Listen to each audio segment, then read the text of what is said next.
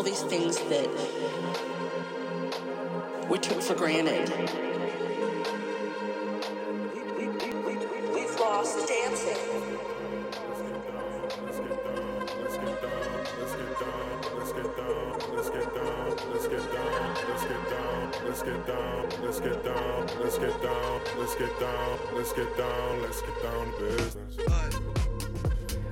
What's going on? It's Off with DJ Money. On this episode, I'll be going over the 401k.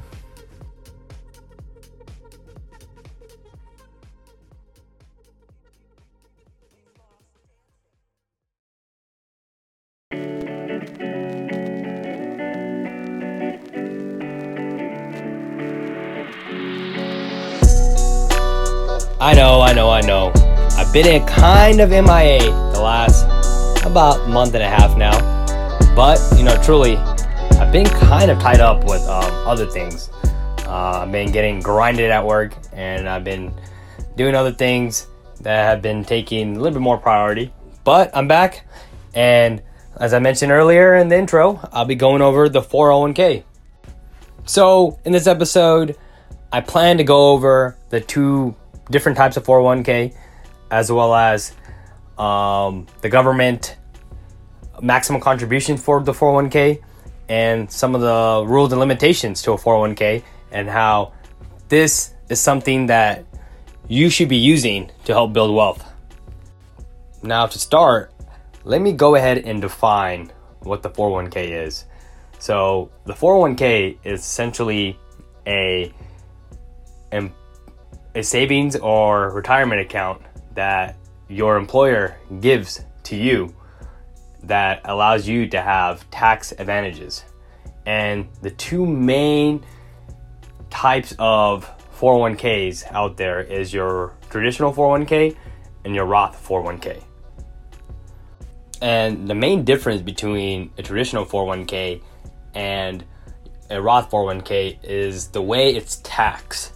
So basically, when you make a contribution to your 401k, what happens is a deduction occurs when you get paid, depending on your company. If you get paid monthly or bi-weekly, essentially a deduction will occur within your paycheck, and that deduction will be contributed to your 401k account. And the main difference between the traditional 401k and Roth 401k is the way it's taxed. So for the traditional 401k, it's considered as pre-tax dollars, meaning all the money that you contribute to your 401k using, or all the money that's contributed to a traditional 401k is considered deductible when you do your taxes. So let's say I make a contribution for the year of $1,000 in my traditional 401k. When I do my taxes, $1,000 will be deducted from my adjusted gross income, lowering my tax bracket by $1,000. And your Roth 401k is considered as tax sheltered or post-tax dollars, meaning the money you contribute to your Roth 401k is already taxed, and basically you realize the tax burden the time or day you make the contribution to your Roth 401k. Now, since the 401k is a tax advantage account, the IRS has some contribution limitations depending on your age. So if you are 49 or younger, your maximum contribution to a 401k is $20,500.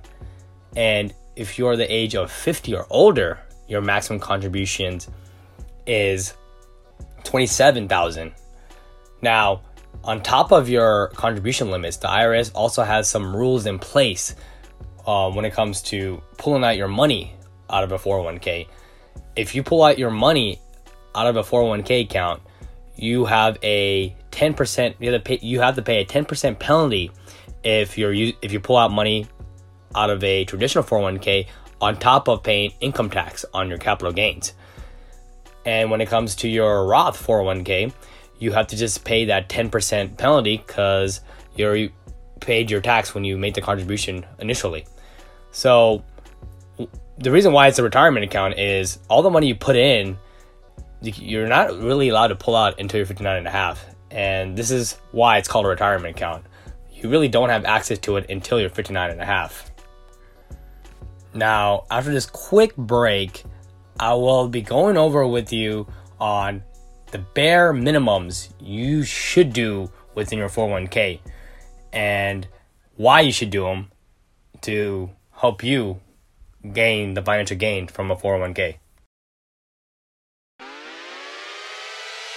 Set the rock star move with them rock star dudes, now we rollin'. I said fuck that school and jumped in a coupe, but it's stolen. Only bad shit since you left. Don't feel bad, baby, I'm a next. Talk a lot, we all know you less. Welcome back to DJ Money. Now let's dive in on what are some of the bare minimums you need to do if you have access to a 401k. So, as I kind of mentioned earlier, the maximum contribution to a 401k is about 20 grand. And for some people, 20 grand is a lot of money to save away, especially if you are really early in your career and your earning power isn't as high as some people that have been working for maybe 10, 15 years. So when it comes to figuring out what you need to do if you have access to a 401k when you're first starting off, is at least make the contribution to your 401k to where you get the company match. The company match is something that most employers give their employees and is essentially free money.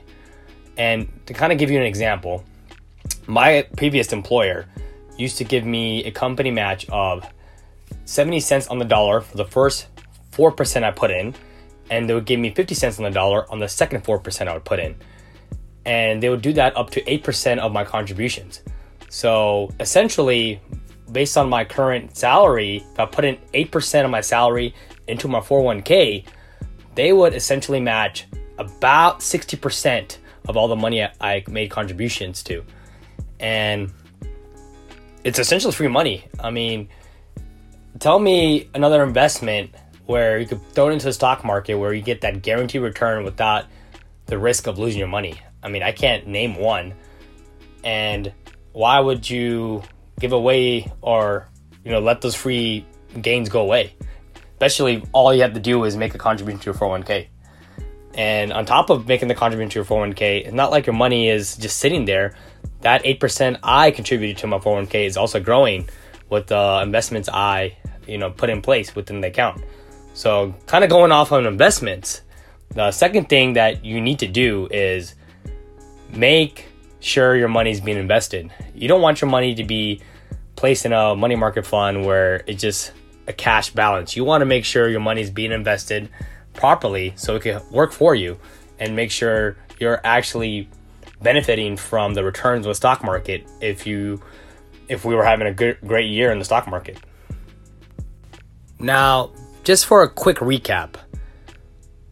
So when it comes to utilizing your 401k at its maximum, number one, take the initiative to contribute how much you need to contribute to your 401k to take advantage of that free company match.